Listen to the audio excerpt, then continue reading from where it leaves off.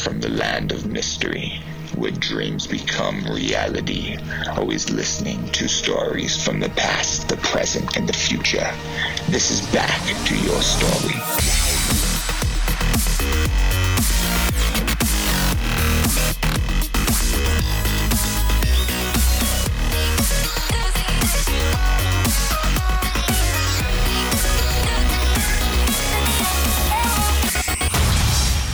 All right. How's everyone doing? All right, before we hop into the nitty gritty, I want to talk to you guys about a little bit about Jupiter CBD. It's the first CBD company out there designed to alleviate stress. They've created something really special and magical. For me, it's really important because my day-to-day is just filled with fucking nonsense, and I need something to kind of help just balance it out. I would never talk about anything that I personally don't take. And so I've been in love with this stuff for a while now.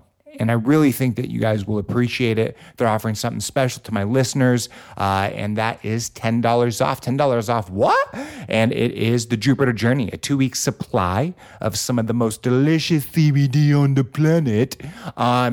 And it's traditionally $29, but for my listeners, you guys are going to get it for $19. Yep, a 2-week supply for $19. All you got to do is go to getjupiter.com and use the code STORYTIME. Woo, and that's it.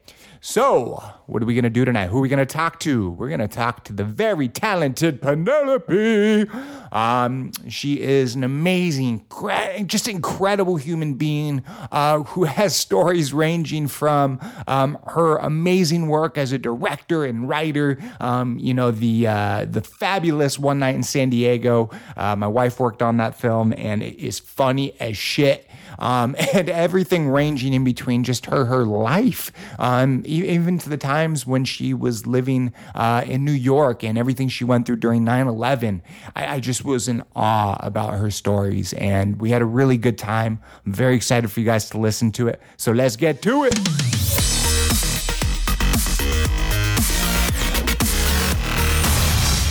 So, I've known you now for, I don't know, probably like a year, couple years now. I think like 2, yeah. And I know nothing about you.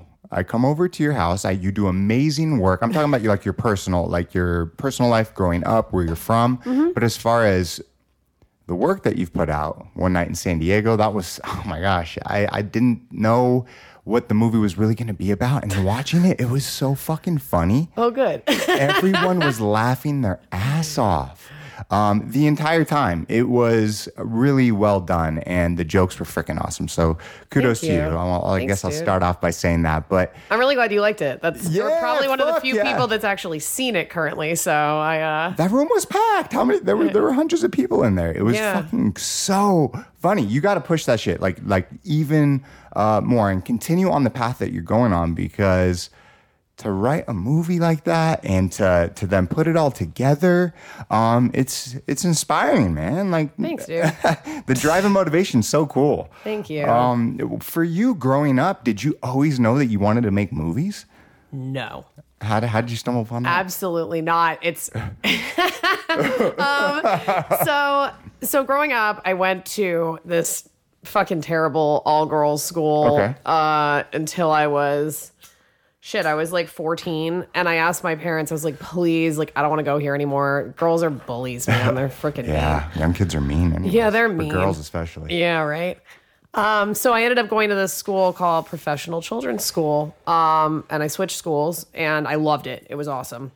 I met, 2 of my lifelong best friends there. That's awesome. One of whom produced One Night in San Diego, and one of whom was in it. So, nice. So yeah, I love the school. I actually originally went there because everyone who went there had a profession. Okay. So my profession was that I liked horseback riding. So I used to compete every weekend, and I would go. And that's why I was in Wellington. Okay. Yeah. Absolutely. Yeah. I went there for horseback riding, and I was I know, seeing the other people around me, I was I'm never going to be a professional rider. You know what I mean? They're so good. Yeah. The polo fields are huge in Wellington, man. Yeah. So I get that. It makes sense. That's so crazy. So I did that, and I also simultaneously was singing a lot. I was in a band. Okay. So I was playing keys, and I was writing music, and I was you know what? I really don't want to go to college. I want to be in a band, full time. So my parents were like, no, you should go to school. I was like 18 and like a total idiot. And honestly, I'm glad I went to school later because I think I would have just like pissed away my education if like I had just gone right to college. Yeah. So yeah, I was in a band. We went on tour. We went to China. We're on like a Chinese TV thing.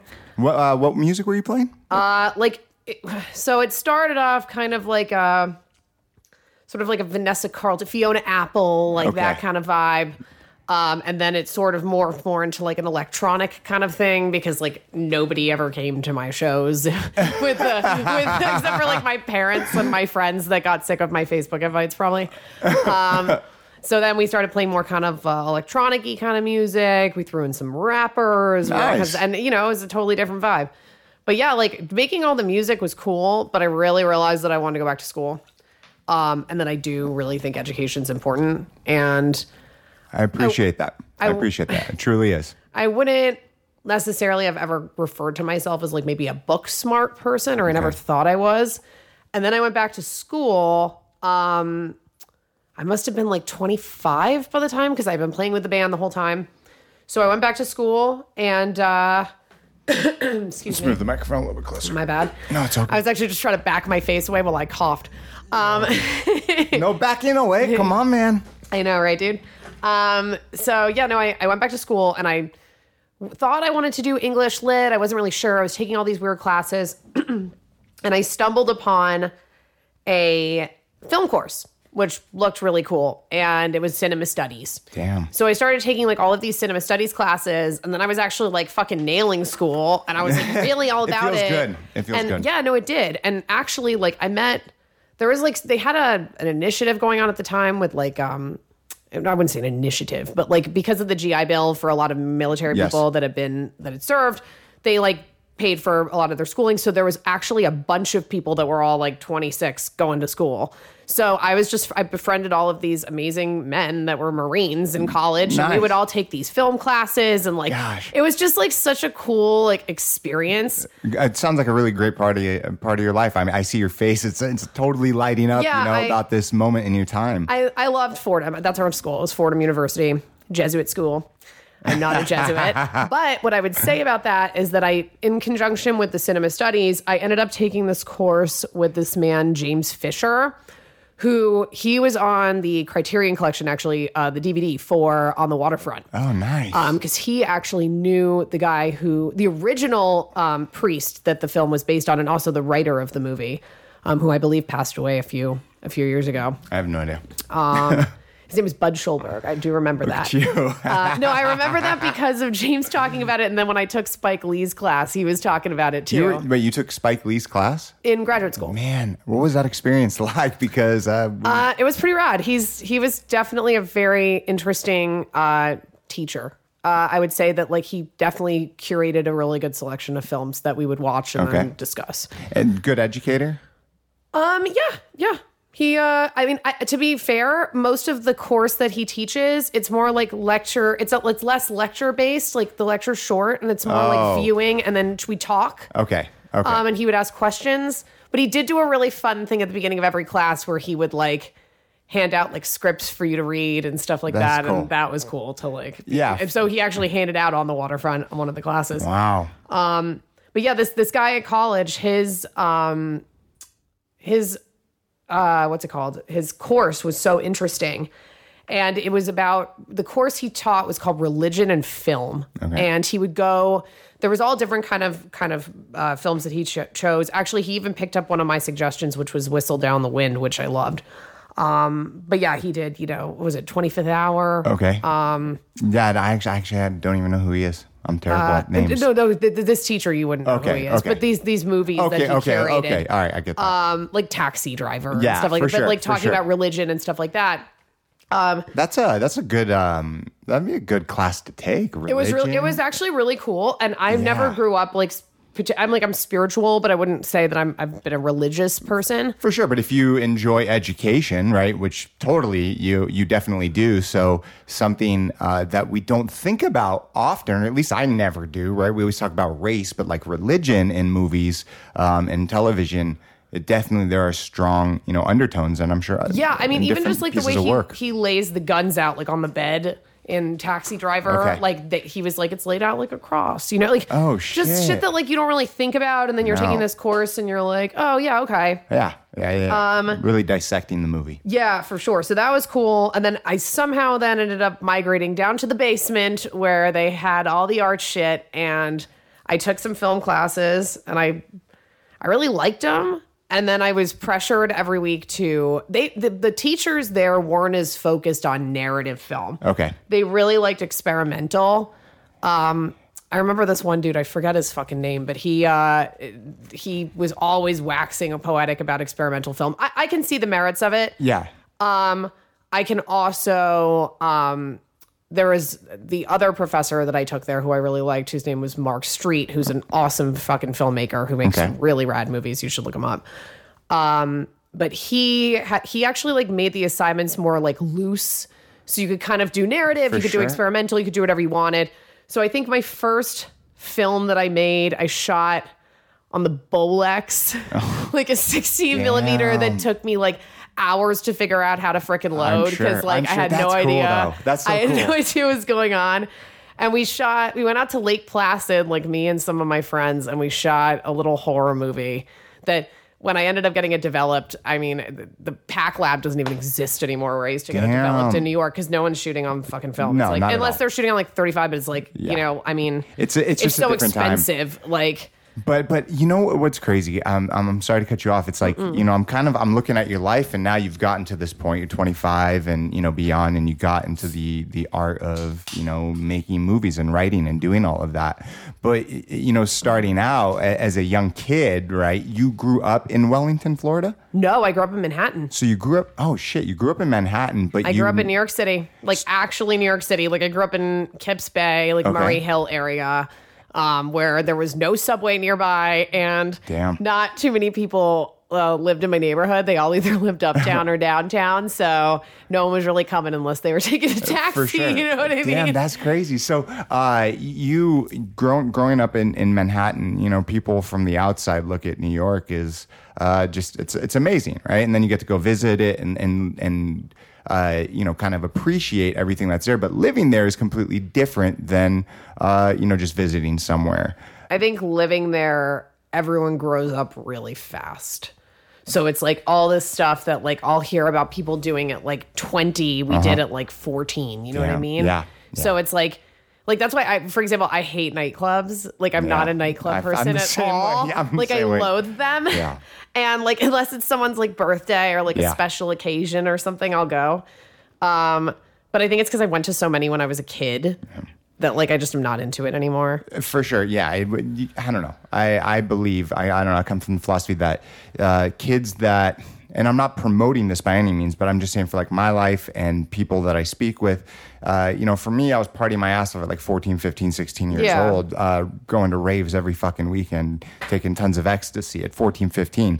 Fucking terrible looking back now, right? We used to go to like the Tunnel nightclub where they had like cages hanging from the ceiling. Exactly, at 14 years old, but you surrounded yourself with older people. We're also talking like pre 9/11, you know what I mean? True. Which is like heavy. Yeah. And I definitely lived in Manhattan, New York during 9/11. Yeah, what was that experience like? It was my second day at the high school I was just waxing poetic about. Okay. And I knew like nobody. And then they told us what happened, and it was like everyone just kind of was like shocked. And then I made it home on time. My mom saw the second plane hit, I think. Wow. I just made it home, and we were looking out the window because I lived on the 49th floor of this building, and we literally just watched as the towers fell. And it looked like, it was like the craziest shit I've ever seen, that I'll never see anything like that in my life. Like it was nuts. And I did know people that were in there. But I would say that like, I just remember people walking from downtown uptown, like covered in ash, and that smell, it's like something that will like always forever be ingrained in my brain. And it took like a minute for it to go away. And even like where I lived in Midtown, you could smell it, Downtown kind of became a fucking ghost town after that, man. Yeah. That had to be so scary and surreal. We say we see things in our lifetime, but I've never actually met anyone that just shared that story with me. I mean, to be able to visually see it in person. I mean, I remember where I was when I first found out, and I remember seeing it on TV and MTV and all that shit, right, when I was younger. But to experience that, like, that's insane. Yeah. And you're not the only one. There are tons of fucking other people, millions of other people, right? I mean, everybody has a fucking, I'm sure, like a different. Yeah, for sure. But still, it's insane. What was the aftermath like going, like living there? How old were you at this time? I was, let me think. I think I was 15. Yeah, 16. I would have been 14, 2001, 14, yeah. Yeah, 14, 15, yeah, 15. Yeah. I guess we're born the same year, 15. Yeah. So, yeah, it was heavy. Crazy shit. How long did it take to get back to normal? Or did it ever? I don't think it's ever been the same. I don't know, like I looked at the world like it was a lot safer before then. Yeah. And now it's kind of just like you hear about all this shit and it's just sort of like it's not even shocking to me anymore because it's just like it's all the time. It's all the time. Mass shootings everywhere in the United States of America, like every day, every other day. What the fuck? Yeah. We grew up in a time where it was like before, and I don't know if they were just better at like putting the closed eye to it, like because there wasn't the internet, information wasn't passed around as freely. The world has definitely changed since the evolution of the internet really took off, right? Which was definitely after 2001. Looking back now at 33 years old, does that fear still kind of live in you because of that experience? No, I mean, I no, because it's, you obviously don't expect something like that to happen, but I would say that, like, I mean, I'm sure everyone is different, there were probably people that escaped the building that have a very different, but I mean, it was a horrible time. That's for sure. Yeah. Your parents, they grew up in New York? No, they are from England. Okay. Oh, yeah. You were talking about that earlier. Yeah, I'm the only American. I am a dual citizen of here in the United Kingdom. Wow. Your parents, they've been together for quite some time now, right? Oh, yeah. They've been married for, I want to say over 50 years. Wow. That's amazing. That's beautiful to see. It's really nice. Yeah, it is. It's really cool. Nice. I don't know too many people whose parents are together either for that long or still together. Yeah, it's really cool to hear when that does happen. And it's sad, right? Because, I've been with Alyssa now for 16, going on 17 years, which is amazing. Here in 50 years, that's incredible to be happy, right? Yeah. There's one thing like 50 years, and obviously there's ups and downs in every relationship, but see that in your parents, that's cool. What brought them to the States? They moved here in 1980. Yeah. A little bit closer. Sorry, my bad. They moved here in 1980. I think my dad moved for work, and originally I think they briefly lived in Boston, which is where I was born. Okay. And then, but I am still a New York Rangers fan and a New York sports team. Just because I was born there does not make me a fan of the Boston teams, except I am a fan of Tom Brady. You think he's still going to be there? What? I think he'll still be there. His contract's up. That's crazy. Yeah, right. I don't know too much about football. I just know about Tom Brady's face. He may be the luckiest man in the world too, because I think the two most attractive people in the world are married to one another. They seem happy too, which is cool. Like that, like you can be the two attractive people, but and everything's from the outset, right? Because we look at celebrities, we look at stars like from the outset. So like what you see on the inside is completely different on the outside. So your parents moved to the States. They moved to Boston, then New they went York, to New York. New York. Do you have siblings? I do not. So, I am an only child. What is that? Once again, now looking back at your life, what was that like having no other siblings? It was awesome. Okay, cool. I loved it. Okay, because your parents, like everything just kind of worked out well, right? Yeah, I think once when I was a kid, they were like, "Do you want any siblings?" And I was like, "No." Seriously? Yeah. That's cool though. That's cool. I I've always looked at like having two siblings was the way, but as I've gotten older, I'm like, well, if you just have one and the parents love them and help foster them and like everything just kind of works out, it could still be really fantastic. And, siblings doesn't always have to be the answer. When did you eventually come out to California? I moved almost 3 years ago. All right. Are you enjoying it out here? I'm never going back. I'm never fucking going back, man. Weirdly, and I'm not trying to connect my move with what we were just talking about, but I would say that like New York has definitely become not the city I remember it being. It's a cool place to visit. All of my dear friends live there. My parents don't even live there anymore. They moved to sunny Florida, so they are living it up. And I actually would, if I moved back to the East Coast, I would move to like a Miami type of place. I wouldn't be back in New York. I also hate the weather. It's cold. But like all of the like cool, like even CBGB, it's like a John Varvatos. Yes. Like all my favorite restaurants are like Dwayne Reed's, which like for West Coast folk or anyone that is not familiar with what that is, that's a Walgreens or a CVS. Like it's like a dry cleaner or a Starbucks, like, and it's like all these overpriced apartments that like no one can afford to live in. So they're like vacant storefronts and like vacant apartments. Stupid. When I moved here, it's funny because like I live with the same guy for 8 years. One of my best friends from home, his name is Brian. And we were both remarking about how he actually recently just made the West Coast move a year ago himself for work. Smart. And sadly, he is not my roommate anymore because he needed to live closer to work. Because he works at Huntington Beach. But we were both saying the same thing. It's like, it's crazy how much more bang for your buck you get in the West Coast. It's like, that's awesome. Like the rent that I pay to like live in my house with a pool, I like was living in like a shoebox in Bleecker Street, I had some good experiences there, but I definitely would never move back there. I think it has changed so much. And I think that's why a lot of my friends are following suit by getting out of there, not even just to come to LA. Like, I think LA is a great place if you work in like entertainment or, you know what I mean? Like 100%, yeah. It's great for me at the moment. And I really do love California a lot. And there's also like just so much shit to see. And there's a lot to see, and the weather's fucking beautiful. Except for last week. But other than that, I'm sorry. Last week wasn't that good. The people on behalf of the state of California. Gosh. I know I became such a pussy now with the fucking weather. But you should, because back east, it builds a different type of person. Like you said, you had to grow up quickly, and that's probably a lot of people. When I was growing up, cold 6 months. 6 months out of the fucking year, it's freezing cold. When Atrium, there was a clothing store called Atrium, like that I lived above on Bleecker Street, and I was like, they were closing and they had a sale, and so I went and bought the biggest, fluffiest, poofiest, warmest coat because it was fucking cold.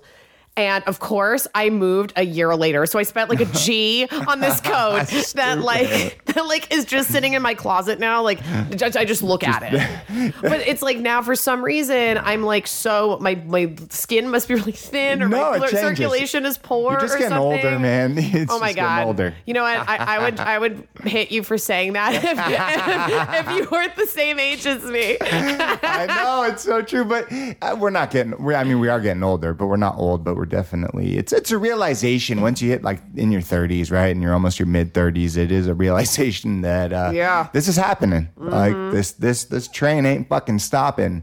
Yeah, and man. If you don't make the best of it while you're here, it's going to come quick. Listen, the only part that sucks about living out here is that I'm not near my parents, which stinks, but I try to go and see them as much as I can. Yeah.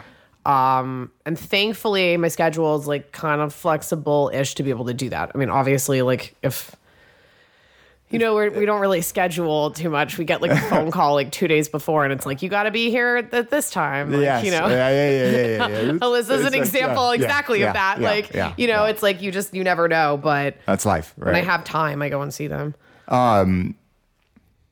Your parents now live in Wellington, Florida, right? They live in Boca Raton. Oh, Boca Raton, right? Boca Raton. I was actually corrected. I used to say Boca Raton, and then someone was like, "No, it's Boca Raton." It's Boca Raton. I actually love Boca. It's pretty fun. It is cool. The whole area, like it's. There's definitely a difference from northern to southern Florida. Crazy shit happens in Florida all the time, but there's that kind of that pocket in South Florida that's really cool, like Boca, Miami. Boynton Beach, Delray is cool. Delray. You know, as long as it's not too fucking like hot and humid, it just sucks when it's like that. But yeah, well, that's just or I guess hurricane summer, too. right? But well, it's definitely hot everywhere, regardless of the humidity there, the fucking scorching heat. So that's cool. So now you're at this in your point in your life where you move back, or no, you move out here to California. It's been 3 years. Was it scary making that jump? Like, okay, I'm moving away for the first time. It was terrifying. It was definitely terrifying. What was it that said, all right, fuck it, I'm going? What was the final straw for me moving? Well, I went to grad school at NYU. Nice. For film directing. I just had to throw that in there, you know, like a total asshole. Little bomb drop. No, it's cool though. Like, respect. I think that's awesome. So when I knew that I wanted to leave, I actually would have moved here if I hadn't have gotten into that program, but like it was too good of an opportunity to pass up. Yeah. And I met like some amazing people through the program, so I'm very blessed. Like the DP who shot One Night in San Diego, Arlen, I met at NYU. He was not in my class. He was like demoing a class for us or whatever, but he's a great dude. Like I met great people through that program. But yeah, like when I was done, the second I was done, I was like, goodbye, New York, peace out, hasta la vista, I'm done. And you know, I left. Fuck yeah. And you'd already been to California, so I was coming like a bunch. My best friend Alex from high school, she lives out here. Okay. And like we've stayed like very close. She's like my sister. And then my buddy Dave lived out here, and they were like, you should just move here. And I was going through some kind of like toxic like relationship ending shit going on in New York, and I was like, I'm just gonna get out of here. Mm-hmm. So I did, and I did not look back. Yeah. I moved to good old West Hollywood, where I lived next door to a like 65-year-old man that like brought home 18-year-old girls and blasted Drake out his window 24/7, which seems fun, but when your bedroom wall is like adjacent to this man, you just hear like, "Is it just me? No, this feels so good. I shouldn't have to." And it's like, I'm like, "Oh my god, like this does not feel good, bro. This doesn't feel good at all." So yeah, it's fucking dirty. Yeah, dirty old man. Yeah, that's cool though. So. You know, I always looked at, living in New York especially when I was like younger, I wanted to do it. It's like the only place West that Coast I people moved. do it, man. It's like West Coast people want to be East Coast. And like East Coast want to be West Coast. Yeah, man. It's always been the way. You always want what you can't have. But then they always, and like it's funny because the West Coast people that I know that ended up like going to NYU or moving to New York, they always come back to the West Coast. The New York people I know that ended up moving here, only a fistful, like, go back. Yeah. Well, it's like that weather. I mean, especially that weather alone. But there's always a joke about people from New York. They're always like, how can you tell if someone's from New York? And they're kind of like, well, how? And it's like, because they won't shut the fuck up about how wonderful it is. Because it's almost like they're just trying to convince either themselves or everyone else. They won't settle for the fact that like maybe your favorite place is LA and theirs is New York. Like they will just bully you until you are like, fine, New York wins. Like, well, you guys are very persuasive, and I always say it's like something directly correlated to going through 6 months of like freezing fucking cold every single year of your life. That makes a person just a little bit stronger than an individual that's living in sunny California. I think LA is just a healthier place to live, which is funny because like people, in New York, people would always be like, oh, everyone in LA is like parties all the time, and like. Like they're probably a bunch of yay heads and stuff like that, which like maybe that's true. I don't know. Those aren't the kind of people I hang out with. But like what I would say is really, I mean, for sure. But like, but like real talk, like I think it's funny how like LA has just made me a personally healthier person. And just in general, most of the people I know, like I quit smoking when I moved here because people looked at me like with such disgust. Like I was like the world's most disgusting human that I was smoking a cigarette. And I felt the judgment. Like I felt them looking at me. It's and then so it's like, true I was now. like, shit, I got to start going to the gym. So then I was like, well, now I have no excuse. It used to be like, it's too cold to walk to Soul Yeah. Cycle or like No Rumble bullshit now. boxing or whatever. And now I'm like, crap, I better go. So like I have a trainer that like holds me accountable. Good. That's important. Yeah. That's important. You know, if you have the ability to have a trainer that can hold you accountable, it's Oh, fantastic. Patrick's the man. We- Did you meet him at my uh, birthday party? Maybe I was slightly he's- intoxicated. He's the man, dude. He literally changed my body and my life. That's Shout cool. out, Patrick. Shout out to motherfucking Patrick. No, that's really cool. No, Because he's great. Like he holds you accountable. I think it's important that you have people that like make you inspire you to want to be better. Of you know course, what I mean? of course. And you have to be the type of individual that wants to have that type of criticism on you, right? Because if you can be a person that can say, okay, if someone gives me constructive criticism from the heart, you should be able to go, okay, well, maybe there's something going on in my life, right? Maybe I have to slightly change this or do that, especially if enough people say it. But it's very hard for people to kind of look back inside and go, well, I'm flawed. No, we're all fucking human. I mean, that's it. listen, everyone's flawed. That's why I see a therapist. You Yes, know what I mean? respect. Like, and I really me and I too. really enjoy it. And if you have the ability to, I think everyone should do it because I think it's very, very like life changing. And it reminds you that exactly what you just said. We are all human, but can we all make better choices? Sure. For sure. I make bad choices every day, but then Yes, we do. try to even them out by making better choices next time. You know what I mean? That's just humans in general. But you said something that's really key. It's like therapy, going to therapy. Oh, yeah. I'm a big proponent for it. I go to therapy. It's changed my life, especially if you can find a good therapist. Oh, for sure. I love my therapist. Me He's too. a man. You know what I mean? He is. Yeah, my guy is Brandon. Shout out to Brandon. Is an amazing therapist because I don't know, you don't feel judged. Oh no, for sure. Like, you know, it's like I was always so scared to do it, like looking at back and like movies and stuff, because you know it's always like one of those people. It's kind of like, what do you? Yes. Think? How do Yeah, you yeah. feel How about are it? you You know what I doing? mean? No, but and yeah. it's just kind of like, no, like I never want to go and have somebody like be like, you'll bare your heart and soul, and then they're like, how does that make you feel? It's like, what the fuck do you mean? I just told you. So like, I don't know. I think Shut up, bitch. yeah, so I think it's just like now that I see that it's not like that, it's like it's very interesting. And like, you know, it's like really good with self-discovery too, man. Like it's made me like really into like all these other weird hobbies that I never thought I would have. Like You open up parts of your brain that we've closed off, and that judgment factor is so huge that regardless of what you tell them, at least they make you feel like there's no judgment. Maybe in the back of their head, they're like, this motherfucker. I mean, No, I'm therapy just is joking. great. Yeah. And also, you know what else is awesome? I don't know if you've ever done it, but Reiki.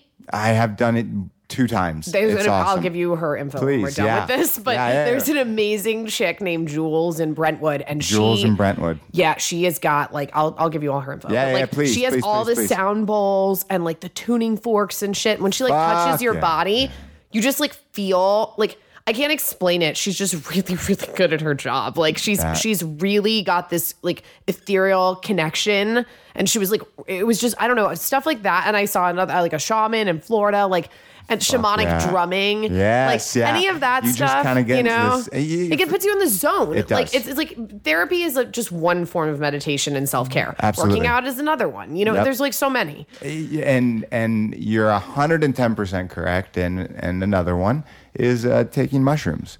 For me, psilocybin plays such a large role in things that I've had to work through. I don't take them ever, not anymore. I have in the past, like as a recreational thing. I do it now as a tool to try to work through something. Is that like a shamanic kind of thing, or like For sure. I mean, if you look down at cultures in like, you know, South America, Central America area, and they're doing the ayahuasca trips with the shamans. I always right? have It's so that much trouble connection. even saying that word. Ayahuasca? Yeah, I don't know why. Ayahuasca. Yeah, I don't know. The thought, like, I know so many people that swear by it, but the thought of like crying into a bucket with a bunch of other people also Yeah. vomiting in the same bucket. Yeah, no, maybe. I- And if I'm wrong about this, I'm very sorry. Listen. People are gonna probably like jump down my throat now for saying that. no. But it's but the like DMT. I don't. It's the yeah. DMT, and I've done DMT before.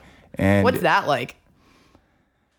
It is. I've talked about it before on the podcast. Oh, my bad. No. What? I don't fucking care. I'll say things 10 times. I was even saying that yesterday. I'm like, for these conversations, I'm going to be as real as I possibly can, and I'm going to say it how it is. So I will repeat things. So my DMT trip, it was at a time in my life where I was having a lot of suicidal thoughts.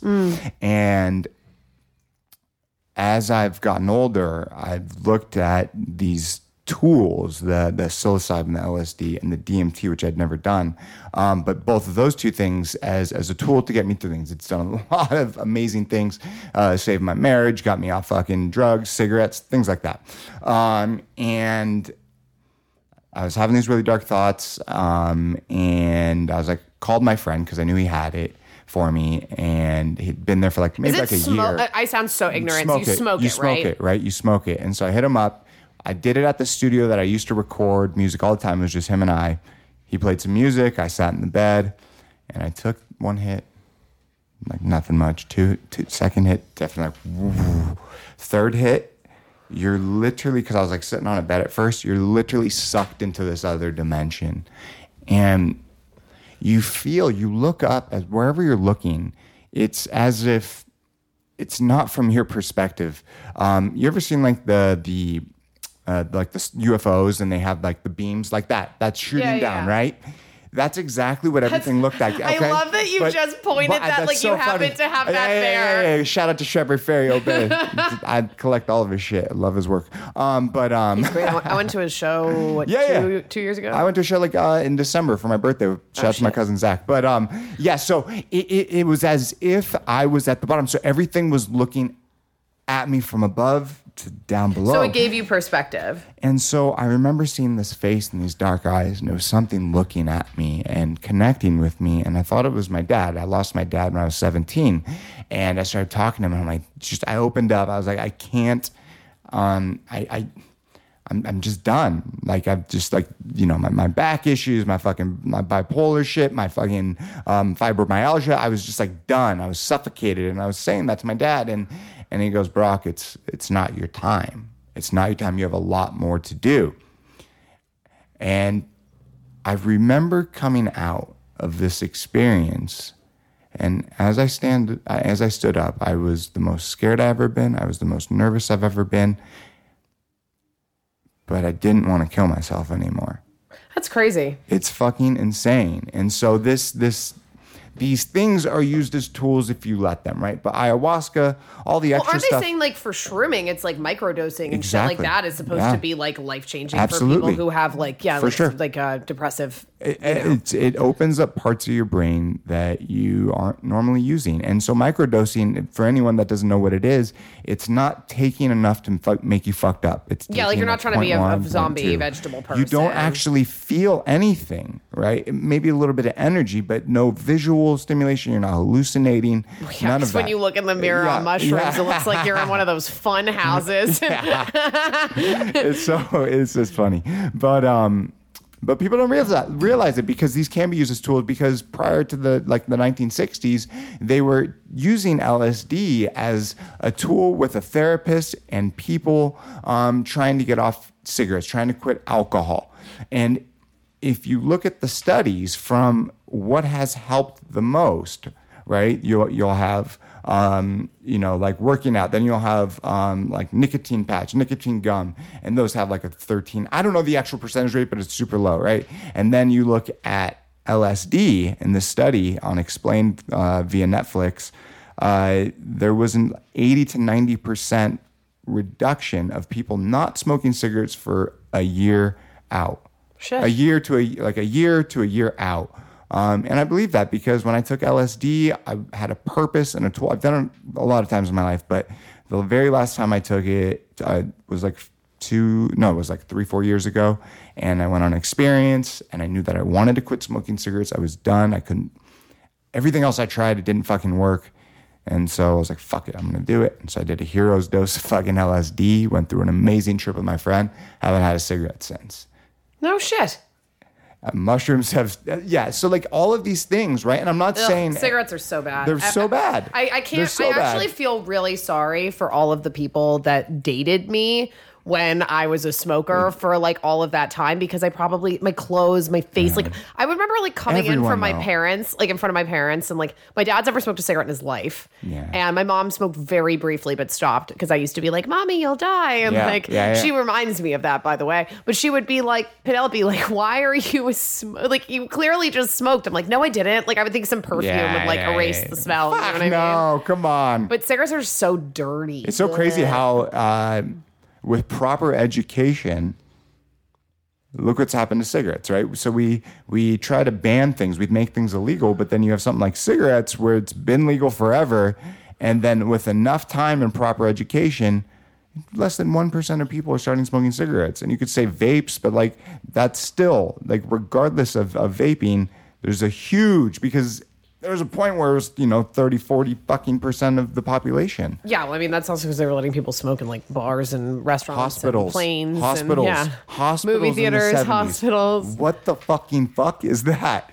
It's so weird to see. I was watching that TV show This Is Us, and in like the first season or whatever, they're smoking cigarettes in the hospital. I'm like, really? Yeah, because it was like the 70s. I used to love that show, but then it just got too depressing, and then the whole thing with the fire and Jack happened, and I was like, they're just really, really fucking with my emotions.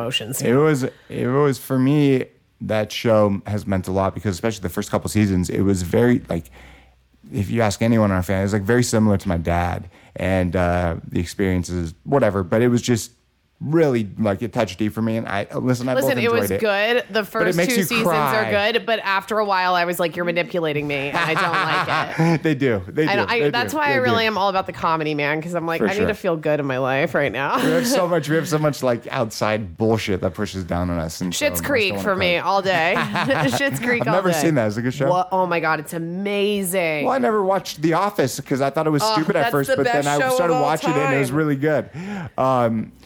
So I want to kind of dial it back real quick. So you move out here a few years ago. You set out on a mission to, make movies, right? That was your goal. What was kind of your first step in the industry once you got out here? I shot a bunch of stuff. Like I directed some stuff and made little projects here and there. But I was writing my debut feature, my One Night in San Diego. What was the premise behind all of that? Behind One Night in San Diego. Yeah. It was loosely based on a series of experiences that I had in San Diego and around San Diego, but that I obviously took a lot of creative license with it. But yeah, I mean, it was fun to write. I wrote it quickly. I actually write pretty fast. Okay. So it was one of those things that just kind of came to me. I really try to write what you know what I mean? Like the world you're familiar with. For sure. So I kind of did that, and then I luckily was able to get the funding I needed to make the film. That'd be a great experience. No, but like I want to kind of ask you about the writing process, because you went to NYU, you did all of that, so obviously you're at this point in your life where you understand at least the process, right? Well, the weird thing about NYU was that, like, I felt bad for people that went in that had never written a script or like had never really made a film before. Like, even though a lot of the shit I made at Fordham was like some of it was dumb. Like I remember filming like my ex-boyfriend running around in a rat costume, like intermingling with real people. It's like funny. It was called Rat Boy. I'm sure it'll surface somewhere on the internet. Yeah. But like when I went to NYU, like I was like, wow, like if I didn't know how to construct story, like they don't really teach you that. Like they expect you to already know. Seriously. So prior to going to NYU, they expect you to understand at least the writing structure. That's why you're there. I mean, well, that would make sense, right? Yeah, but there were some people that had never written a script before, so that was interesting. But like, I think over time I realized what worked, what didn't work. I shot a movie at NYU that did quite well. That was a short. That like, I mean, I feel like grad school is such a weird place because it's like people just sit there and stare at you and they're like, you're never going to make it in this town. You know what I mean? Or like, this is impossibly hard. And then it's like, it is impossibly hard, but I'm also a walking example that it is possible. It is so possible. It is so possible. So, I made the feature. It turned out awesome. Made some really wonderful, lovely friendships and connections during the feature. And the two girls, Jenna and Laura, they're amazing. Yeah. It's fucking hilarious. I'm working with Jenna right now, actually, on a TV show. Jenna just directed the pilot, and I wrote it. Nice. And it's got some really cool people in it. And it's really, really funny. I think she did a really, really great job directing. So now I'm in the process of writing more episodes. So it's like a short form, like 10, 15 minute kind of streamable thing. So it's just going to be like, if it's all going to be online? Or like pitching it to TV shows?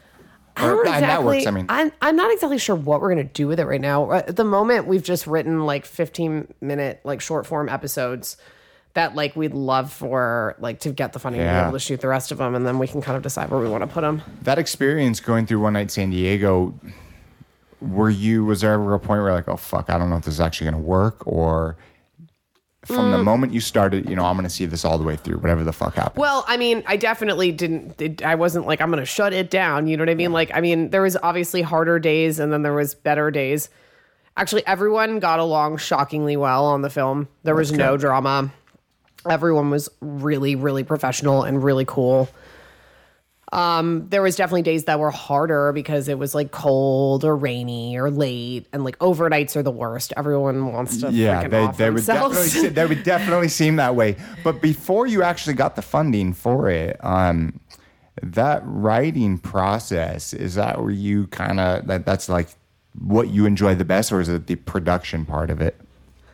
They're totally different, because I've realized as I've gotten older that like I'm really happy to write stuff for other people to direct. Okay. I just don't think that anyone would have been able to direct this movie because this was kind of like my baby. Yeah. And I lived it, so I wanted to direct it. You know what I mean? For sure. But yeah, like I definitely think that like the writing process is really fun, but it's also really draining and tedious. And like we have table reads to like fix any problems that exist within the script. And yeah, I mean, like I was thankfully was able to have some really nice people come and read the script out loud. And like, yes, so many other people are always like, oh, table reads, like, like, oh man, like what a great job I did. And it's like, I don't want the table read for that. I wanted to know what's working and what isn't. For sure. For anyone listening that doesn't understand or know what a table read is, can you explain that? Yeah, it's basically when we take all of the, like either the actors or some people that we want to cast as like all the characters, and someone reads out loud all the narration. Okay. And then all the people do read out the dialogue together. So you're actually... So it's kind of like making the movie without actually like acting it out. Yeah. So they're literally just reading it. So they do it for all shows and things like before they film them, to just test everything, make sure it's all working. For you, when you were saying that you like to do the table reads in person, or obviously in person, but like to kind of figure and work things out. Yeah. It reminds me of like a band, like coming together, someone writes the music,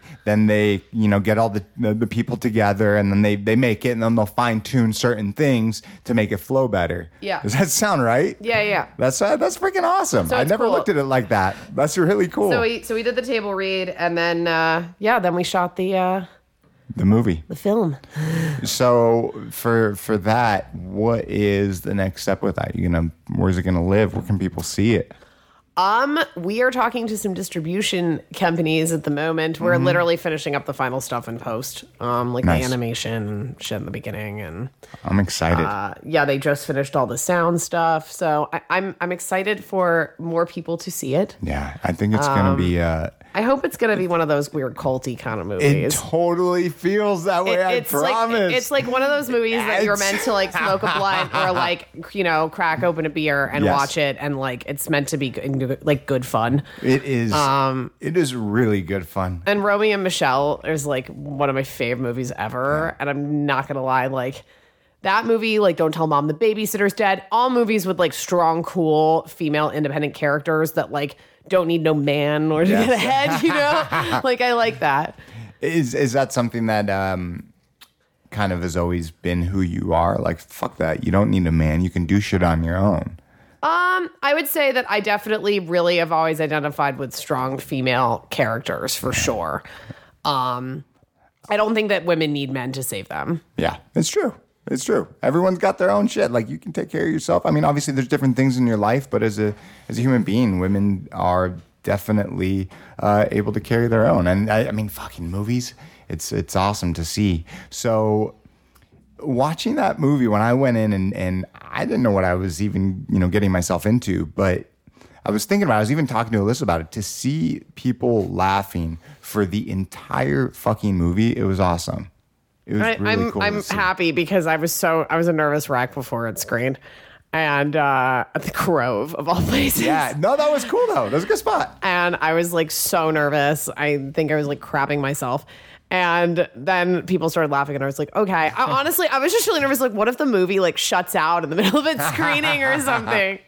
But that's funny. But it is like anytime you put out a body of work, right? You put your heart and soul into something, and then you share it to the world. It's nerve-wracking. I think especially comedy is really nerve-wracking because it's like there's no like middle ground. It's like either it's funny or it's not. Yes. You know what I mean? But thankfully everyone has different tastes. And either everyone was really drunk or high or something that night because people were laughing. You heard it. You knew it. You definitely. I mean, that's the point. If people are fucking laughing and they're laughing their asses off, well, then something's right.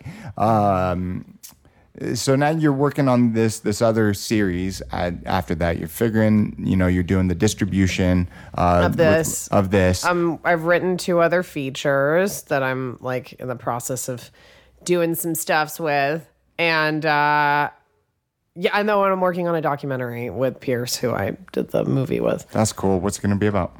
It's about an Irish singer named Ronan Tynan. Okay. He was in the 3 Irish Tenors. He still is. And he's also just like an international singing sensation. He sang at Bush's funeral, Reagan's funeral. Okay. He used to sing God Bless America for the Yankees. And then at one point he ended up singing for the Red Sox. He is also an amputee. Both of his legs are amputated below the knee. Wow. And he is a very tall man. Because he has, the prosthetic legs, but he's great, really interesting guy. He's also an equestrian, Special Olympian, all kinds of stuff. So really interesting dude. What compelled you to do that? Like, how did you even first find out about him? Oh, I've known him actually. He's like my older brother. Hey, Ronan. Nice. I love Ronan. He's a great guy. I've known him since I was a kid, and he's a wonderful, wonderful person. So I was excited. I kind of thought about it, and I asked him if he would be down, and he was like, "Yeah, I would." That's amazing. I mean, to be able to go through that, how did he end up losing his legs? I believe it was as a child. Okay. He was basically just told that like he would either never walk again or he would amputate. So he chose to amputate. Wow, that's you can never fully imagine. Having to go through something like that, you know, and I find it awesome that you're building a story around him and a documentary around him. How he ended up singing for the Yankees and the Red Sox? There was like a little, like a thing happened in New York, which we go into in the documentary. I'm not really going to get into it now, but he ended up leaving and moving to Boston. Okay. And now he was singing for the Red Sox. I believe now he's also doing a residency at a school. He's doing so many things. Wow, he's able to. He's a doctor. It just shows you, like, anything that you can face in your life, you can still push through and persevere. Yeah. And that's you, too. Like, I love that you came out here, been out here for 3 years, made the fucking movie. Now you're working on all these other things. To be able to have that drive and motivation, is there something that you can look at your life and say, okay, this is what fucking pushes me every day? I think what pushes me every day is the fact that I moved here for a reason. Yeah.